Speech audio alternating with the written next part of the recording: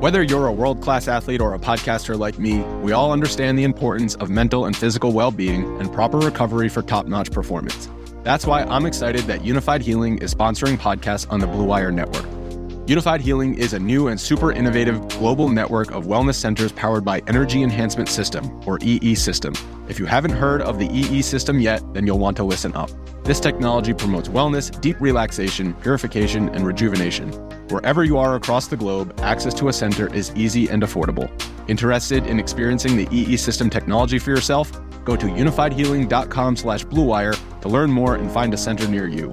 That's unified, UNIFYD, healing.com/bluewire. No material or testimonials on the Unified Healing website are intended to be viewed as medical advice or a substitute for professional medical advice, diagnosis, or treatment.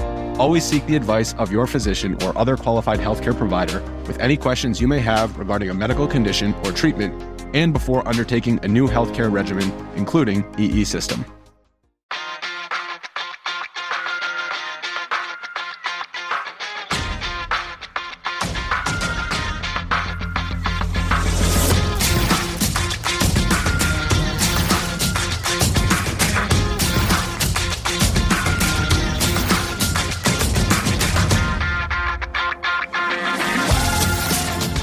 Welcome again to Gamble On, the weekly gambling podcast presented by USBets.com. I'm Eric Raskin, USBets Managing Editor and Media Director, and I'm joined by our senior analyst, Pulitzer Prize finalist, John Brennan. Happy holidays to all. We are recording this on Christmas Eve morning and on day 2 of Hanukkah. So, John, I have just one question for you. Have you been naughty or nice?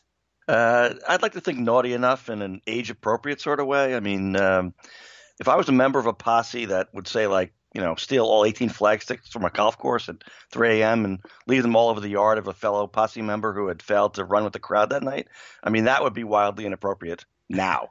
So, but mostly I think I'm pretty nice. Life's too short.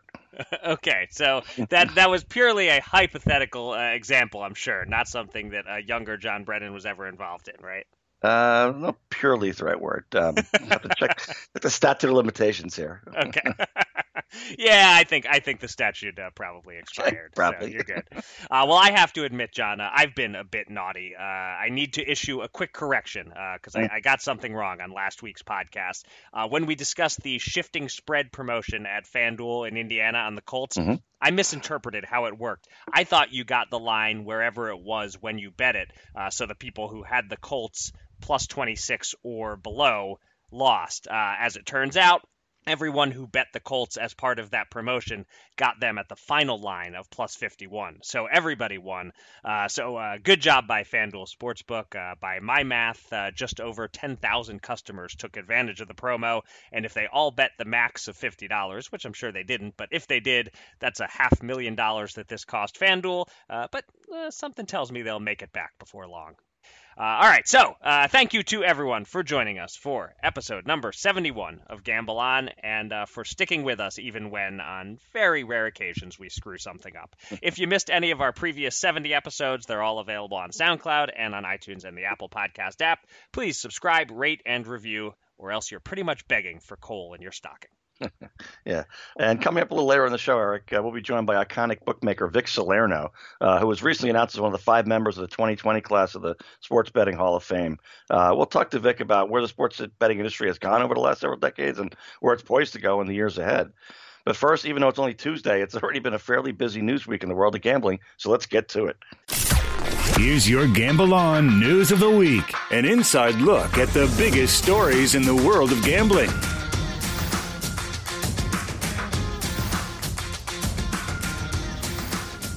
We're thinking that because it's a short week, we might have to include some year-end topics to fill the news well, but nope. Things are happening, holiday news dumps are in effect, and we start with the big news that broke at 7 a.m. Monday, and that is that Diamond Eagle Acquisition Corp. Has acquired DraftKings as well as SB Tech, and DraftKings will go public sometime in the first half of 2020.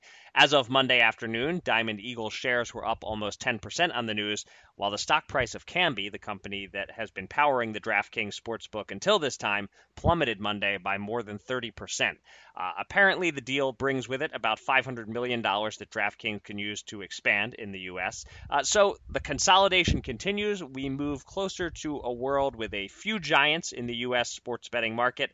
John, how does this deal shift the power balance in the DraftKings versus FanDuel war? Well, FanDuel gained a key early jump with the Meadowlands Racetrack partnership last year. It's maintained a Jersey lead that still could be a fine selling point for new states, especially when there's not a lot of options, depending on legislative whims. And Big M owner Jeff Corral also has a deal with the FanDuel for his Tioga Downs upstate New York track.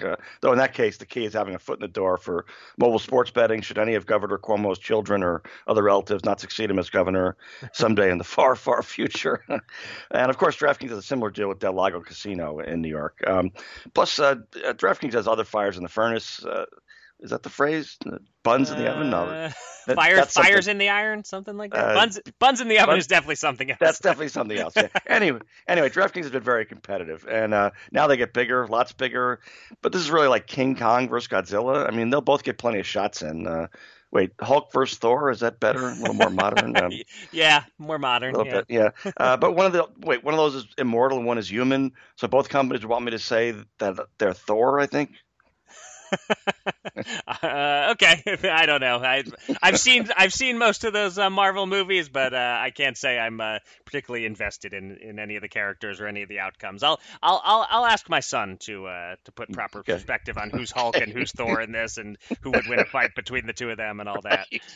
I'll cite a tweet here from our friend and colleague Robert Delafave. He tweeted on Monday, "The rapid consolidation of the U.S. sports betting industry paints a daunting picture where consumers have fewer, less appealing outs, also suggests that smaller operators have no chance to make it and are just burning money in the hopes of getting picked up by a megacorp." So the second part of that take from Robert is the really interesting one to me. And the early returns kind of suggest it's true. You know, FanDuel and DraftKings are just dominating wherever they go because they have the existing customer base, because they have the name brand, and because they can afford to spend like crazy with promos to attract customers. And it's going to be hard for a smaller operator to get a foothold. Even someone like Fox Bet, you'd think the ingredients are there for them to succeed, but so far they aren't making a dent. And they're part of this rapid consolidation too, of course. But yeah, you know, in a couple of years, it might be FanDuel, DraftKings, William Hill, and everyone else has been absorbed by one of them. Certainly, DraftKings, with this latest news, keeps making it clear that they're one of the ones that will survive. Whether they're Thor, Hulk, Godzilla, King Kong, they're one of those big ones. Yeah, I would bet the over on whatever consolidation number there is. The market's gonna get smaller and smaller and smaller. And really, it's true that some of these companies that are just like getting by now, they'll be happy to be swallowed up. Yep. All right, our next story, it's official. On Friday, Michigan became the 21st state or district to legalize sports betting as Governor Gretchen Whitmer signed the package we talked about on the show 2 weeks ago, regulating sports betting and online casino in the state. So Michigan gaming advocates breathe a sigh of relief as almost exactly 1 year to the day after the outgoing governor vetoed a similar package, now the legislation gets passed. There's some degree of hope that sports betting could tip off in time for March Madness, but that's considered an underdog, especially in a state with 23 tribal casinos. In most states, it's tending to take at least 6 months between the passing of a bill and the placing of the first bet. So, John, set a line. What date will we see the first bet in Michigan? Oh, I mean, they'll figure out by the end of January, I'd say, that March Madness is out, and then they'll go through the 5 stages of grief. It's happened in Pennsylvania in a somewhat similar fashion. I don't picture a lot of mid-year action on the Pistons, the Tigers, or the Red Wings. So I think they'll take a breath out there and shoot for August 1st, so they'll have a couple of weeks of wiggle room to get ready for the football season. Damn, that's I was thinking of going over or under whatever line you set, and you use the exact same logic that I was using. I figure if you miss the March Madness deadline, what else is there to rush for? I don't think even if the Pistons make the playoffs, they aren't exactly moving the needle. No. So yeah, I think they're going to be deliberate about it, and like you said, somewhere right around August 1st sounds about right. But I'm very excited for Michigan to join in on online poker. I remain invested in the health of online poker and hoping for more interstate compacts. And if you have a Pennsylvania, New Jersey, Nevada, Michigan compact. And what the hell, throw Delaware in there too. That starts to be a pretty healthy player pool.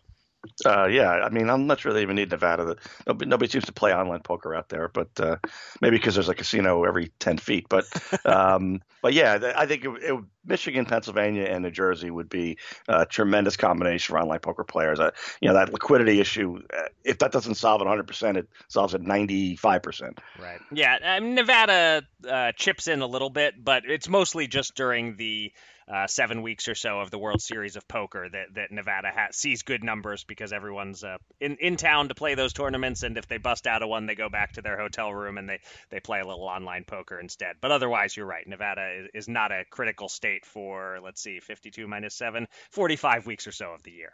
Well, if I'm New Jersey or Michigan or Pennsylvania, do I want the few Nevada players there are? They're all sharps. They're professionals. The only ones who play out there are pros. So they're going to be stealing money, stealing the lunch out of your customer base. So I'm not sure I want Nevada in there. No offense to our Nevada listeners who know that it's true. Well, maybe a slight exaggeration. There are donkeys in every market, but you're right. Nevada would be a little more pro heavy and sharp heavy than any of the others, for sure. All right, for our final story, we combine two items into one because they share a date.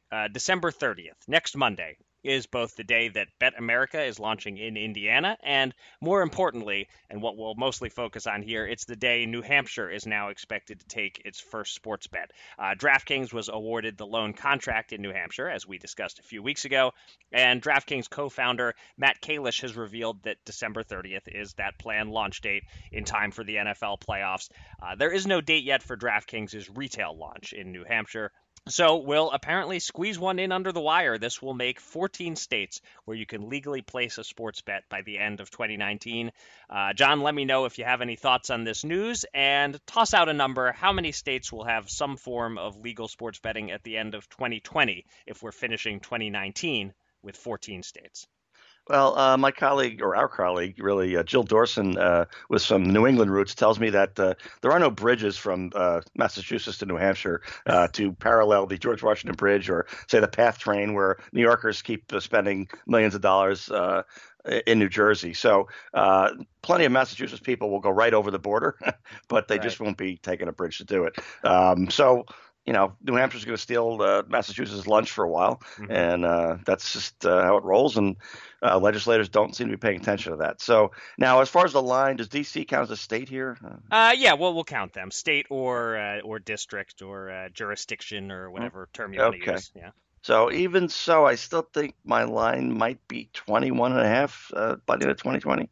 You're setting good lines today. You're on your game because if we're at 14 with New Hampshire, then there are 7 more that have passed laws. So you figure they'll all get up and running sometime during 2020, which would bring us to 21. So then it's do we get 1 or 2 more that pass a law and get the sports betting started within the calendar year 2020. I'll take the over, but you set the line at just the right spot, I think. Yeah, I mean, these are sluggish states by definition. If they really were on top of this, they would already have it. So I can see a few states in 2020 passing the legislation, but doing that and getting it operating by the end of the year, like I said, these are sluggish states. Yeah. And meanwhile, say a prayer for the New Hampshire sports books if the Patriots go on another postseason run. So what happened to Rhode Island last year? They're still smarting over that. Yep. It's time to welcome a special guest from the world of gambling. Let's get to the Gamble On interview.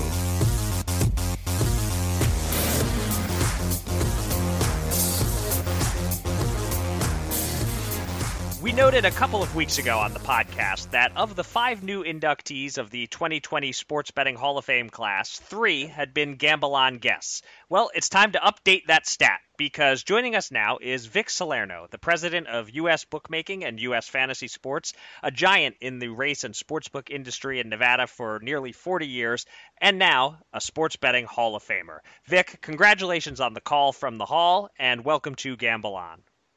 Well, thanks, Eric. It's a great honor to be included with the people that are already in and the present class that's going in.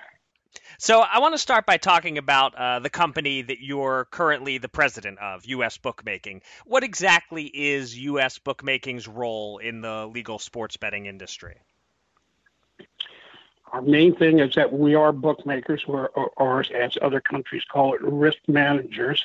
And what we do is we can go into, whether it be tribal and or casinos, and run the operations from the inception of it, the build out of the book, to running the operation, the risk management. So it's really from soup to nuts, so to speak, kind of operation that we do. Okay, so you guys are ultimately a company that is hired by the casino to run their sports book for them. Correct. Okay, got it. Yeah, Vic, I'm wondering, I like to ask some guests how they got started in the gambling industry, because sometimes people tell me they knew as a teenager this is the only path they wanted, and other people had some other plans for maybe trying to get another type of Hall of Fame someday. So just curious how soon you kind of got the bug for this industry. Well, when I first started reading, the first thing I learned how to read was the racing form. And my family were, in those years gone by, horse racing was the main thing to gamble. It was really horse racing, boxing, and with a little baseball thrown in. We didn't know how to bet on football in those past years. So I started at a very early age, and when I went to dental school, I was already betting then, and then started running the parlay cards in the dental school for my classmates and anybody else who wanted to play football parlay cards. So and what racetracks did you start out on early on? Well, the Southern California tracks, Hollywood Park, Santa Anita, then Del Mar, and on Sundays, really before we had Sunday racing in California, we would go down to Caliente in Mexico, and they started what's now Pick Sixes. It was called the 49er back then, races 4 through 9 at Caliente. So that's the tracks that I grew up with. Did you finish dental school, or did this other calling speak too loudly? Yeah. Oh, no, I finished dental school and practiced for 8 years. I had been in dentistry since high school. I worked for a dentist and was a lab technician. So I really had a pretty easy time going through dental school. And so by the time I practiced 8 years, I really had about 20 years in dentistry. And I was a little bit tired, and the opportunity came to move to Las Vegas and be involved in the racing sportsbook business. Fascinating. Well, you've now been in this business for nearly 4 decades, as I mentioned when I introduced you. What are the biggest changes you've seen in sports betting from your early days in the business to now? The biggest change is that we used to manually write bets with triplicate paper and timestamps. And the biggest change has been computerizing that, having the ability to really both know where you stand on a game and also stop but most types of cheating that were involved in the past years with the ticket writing and things like pass posting and stuff. And the other thing, of course, was television.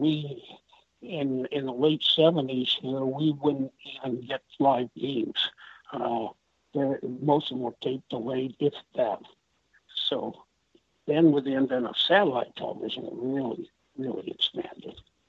And so those two things together, just both the games on satellite and the computer technology taking the bets, that has all helped give rise to this in-game betting. Is that something that you ever would have imagined was possible when you first started in the business? Imagine maybe, but it was pretty far out there. If you even think about that at those days. We weren't even doing halftime wagers, much less in-game wagers when I started. Totals on games were brand new back then also. Wow, okay. Well, yeah, it's more than 4 decades. I've been since the 70s, so the 70s, 80s, 90s, 1000s, 10s, and now I'm going to be the 20s. A lot of decades. Too many decades. As long as you can still keep count of the decades, though, that's a good sign. That's good, right? It is a good sign. Yeah, so Vic, you look back a little bit there. I'm kind of thinking look ahead. I think you've talked about how what's going to happen to the illegal bookies now that more and more states are legalizing. Michigan, the latest one. How they'll be affected or not affected, and then also not only what happens to them in the next 10 years, but you're been a pretty a good technological innovator over the decades. So there's probably some things that you might be looking ahead that could happen with sports gambling that maybe the rest of us haven't thought of. So what kind of changes for illegal bookies and just for the industry in general do you see? For the illegal bookmakers and from people that I know that are in the illegal bookmakers, surprisingly, their handle or their bets are increasing, and one of them told me his business is up over 10%. And I think when they reversed PASPA, first of all, when PASPA came in, I thought it was the best thing that ever happened to illegal bookmakers because they restricted it down to just 4 states, but in reality only to Nevada. So that gave illegal bookmakers, I always thought it was written by illegal bookmakers to protect their business. Now, 25 years later, when they repeal it, it might be the next best thing for illegal bookmakers. And what I mean by that is the illegal bookmakers don't have to, they don't have to go for licensing, they don't have to pay taxes, and they have many advantages over the legal ones. And going forward, what I don't think it's going to take out the illegal bookmakers for the fact that they offer better odds and payouts to the customers, whereas with the states are going to kill us with the high taxation. We can't make money with it.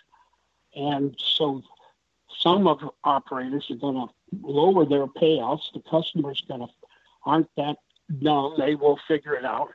And the ease. All the illegal bookmakers have apps just like we have apps. So the convenience is there. And if the payouts are better, the customers are going to figure that out pretty quickly. Yeah, so that's why I'm kind of wondering, Vic, it seems like what can be easier than being able to sit on your couch, grab a small piece of electronics like a smartphone, make your bet immediately. You can bet throughout the game. Is that as easy as it gets, or is there a way to make this even easier for the customer?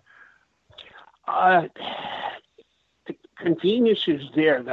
What I've always thought is, and I think what's going to happen is as the media gets involved with the sports wagering, the Foxes and Comcast and cable operators like that, I think at home it's going to be easier than being on your computer. It'll be right on your screen, and with your remote, you can make a wager or probably just talk to your TV and say, give me, the Rams +6 right now in game.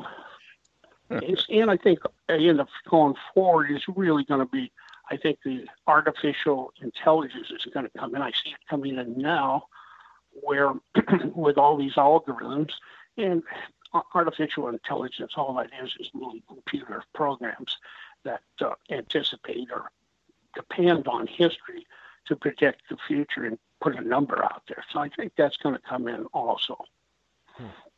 All right, really interesting stuff. It's been a pleasure talking to you, Vic. I think it's safe to say that dentistry's loss has been sports betting's gain. So congratulations again on making the Sports Betting Hall of Fame, and thanks so much for joining us on the podcast. All right. Thanks, Eric, and thanks, John. I'll see you at the next convention or whatever. Yeah, thanks, Vic. You're not going to Nickel G's in San Diego, are you? I'll be there in a couple of weeks. No, there's too many attorneys there. So I stay away from them. Smart. Yep. Thanks again, right. Vic. Thank you, guys. 2 men. $10,000. Will they run it up or blow it all? It's time to check in on the Gamble On Bankroll.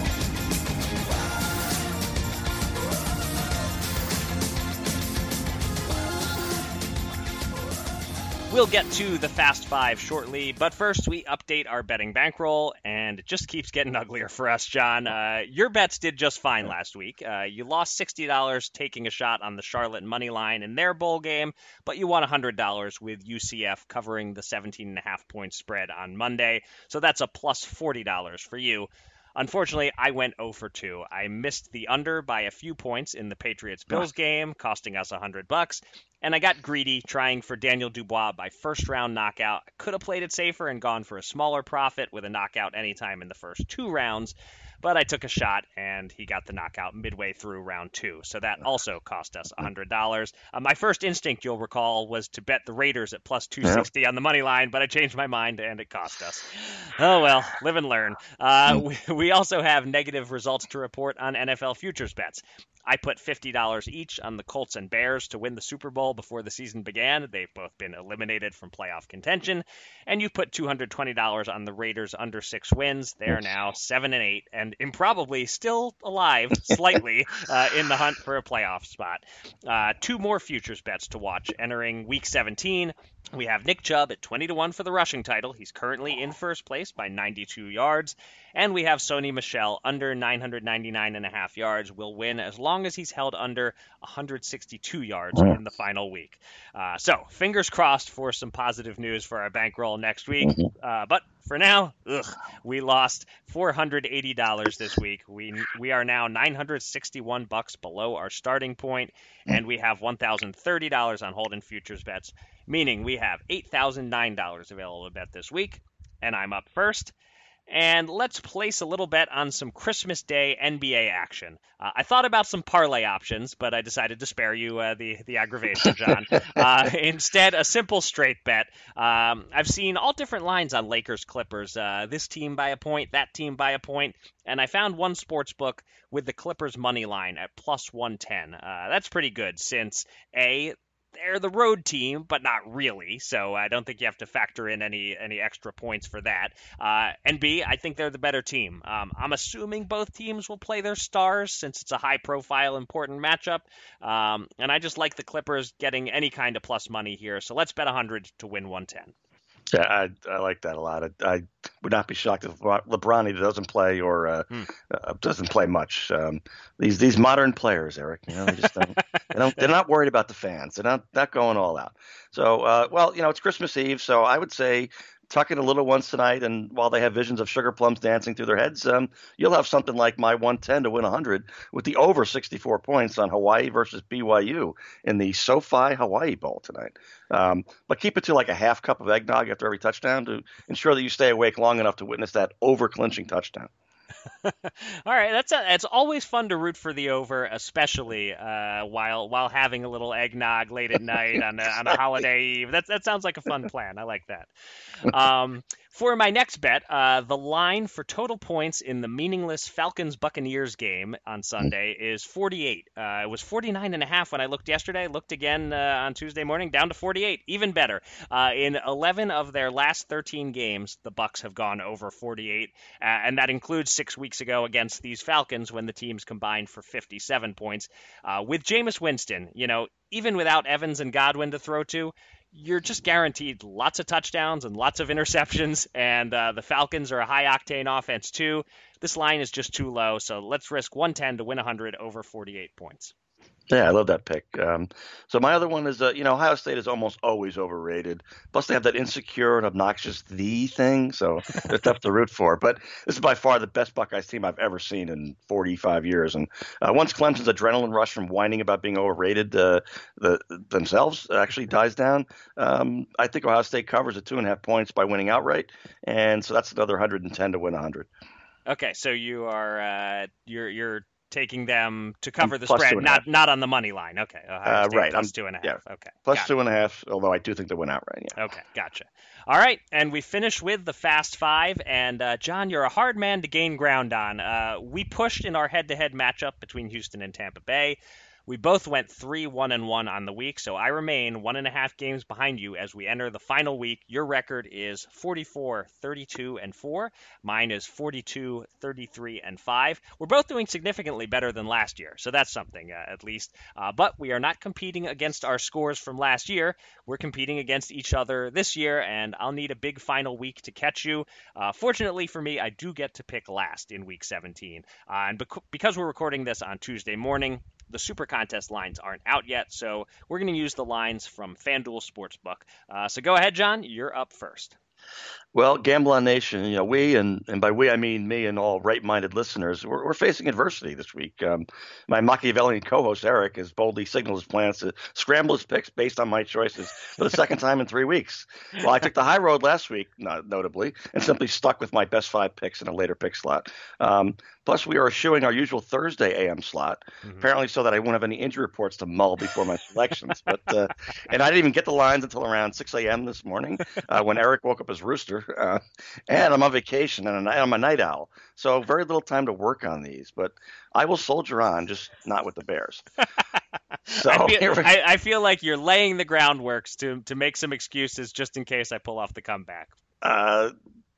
Possibly. Okay. All right. So first up, Dolphins plus 15.5 at the Patriots. The Patriots don't scare anybody anymore, and at worst, I'll be seeking a backdoor cover near the end of this one.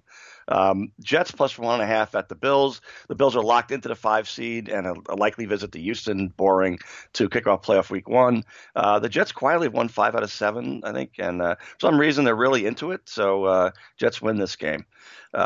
Titans minus 3.5 at Texans. An early Chiefs win is going to lock the 4 slot in for the Texans. And I don't feel a needed hatred between these two teams to get the Texans motor running to knock out a division rival or care enough. Redskins plus 10.5 at the Cowboys. Cowboys will be booed at the introductions. And the Skins are a modestly improved team with Keenum at quarterback, actually. And they always seem to keep it competitive. 49ers minus 3 at Seahawks to wrap it up in the final game of the regular season. There's no Chris Carson, no left tackle, no sizzle in the Seahawks except that Marshawn Lynch gets a pregame intro and probably little else.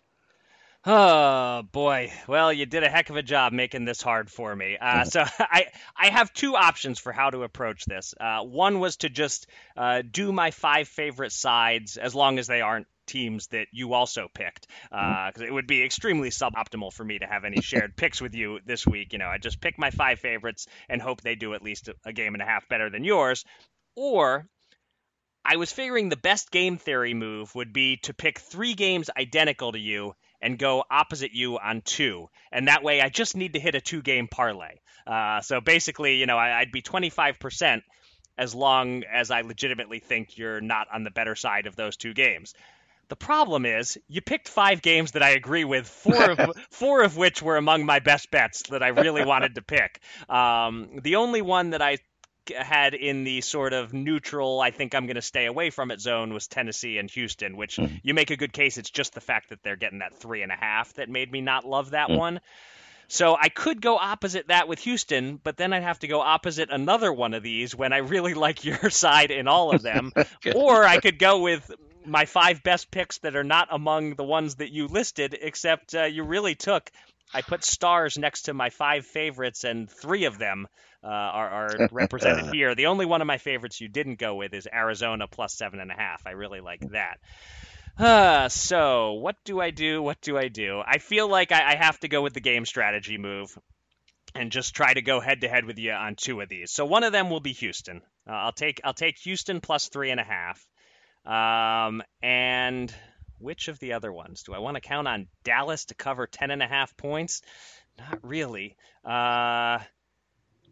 Maybe New England finds a way to cover, even though that spread is huge. You know what? I feel like my best option here is probably to pick against the Jets, to count on them even playing a bunch of backups to find a way to screw it up. So I think that's my move. I'm going to go Miami 15.5 just like you, Washington 10.5 just like you, San Francisco minus 3 just like you. So what I will need to win is a parlay of both of these things happening, Buffalo covering minus 1.5, and Houston covering plus 3.5. That is what I have to, unfortunately, rest my hopes on because you did a good job blocking my favorite picks this week. I'm glad to hear this. I was afraid you were going to take Seattle. That's the one that would scare me the most. Yeah, I thought about it, but San Francisco is just, I think, a much better team. They're both highly motivated here, but losing Chris Carson is another significant blow to Seattle.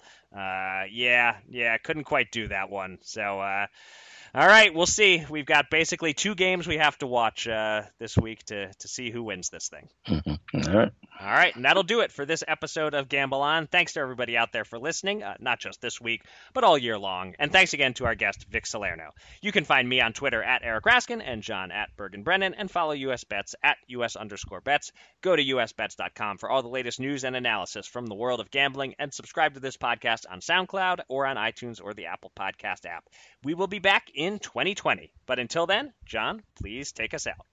Well, Eric, I come from a more innocent time when there were no sporting events held on Christmas Day. Yes, I'm talking about 1970, the year before the NFL had 2 games on that day. One was awesome. The Chiefs had Podolak had 350 all-purpose yards in a double overtime loss to the Dolphins in a late afternoon Eastern time slot that thrilled me and pissed off millions of Christmas Day cooks. How pissed off? The NFL steered clear of the holiday for the next 17 years. While it still plays on Christmas occasionally, it's now never before 4:30 in the afternoon Eastern time. So families can have the time to get together before or after and know that the timing. And in more than a dozen states now, thanks to New Jersey's impudence, some will legally bet on the action to tie it into Gamble On. Yeah. The NHL on Christmas Day dates back to 1920, long before the NBA existed and when the NFL was in its infancy. The Toronto St. Patrick's defeated the Montreal Canadiens that day. I don't remember that one, though. Then after 1971, or 72, I guess, the NHL pulled the plug on Christmas Day games and Christmas Eve games ever since. So even in recent years, they put a 1-week moratorium on transactions that end on December 27th. So no hockey players getting traded or released on Christmas Eve or Christmas. And they say hockey players are tough. They seem to have a soft spot. But the NBA, as you know, they're a different story. They tried a Christmas Day game in their second year, 1947, when the host Knicks beat the Providence Steamrollers at Madison Square Garden. Yes, the Providence Steamrollers. And the NBA has never stopped playing on that day ever since, except for that dreaded 1998-99 lockout. I remember Bernard King's 60 points in 1984 at the Garden for the Knicks. Never dreaming I'd be a beat guy covering his last NBA season just 8 years later. I see the Portland Trailblazers have the best Christmas Day record at 14-4 because well, I have no idea, Eric, but they do. Now, finally, we used to have the Aloha Bowl or whatever the name of the Hawaii college football game was on Christmas Day. Maybe partly because the players on at least one of the teams were so many time zones out of sync, they really didn't know what day it was anyway. But now ESPN rules the bowl season and the NBA, so that's why the Hawaii game gets Christmas Eve tonight and other Christmas Eves. And with that, Merry Christmas to all who celebrate, and to all a good night. Wait, one more thing, folks. Gamble on.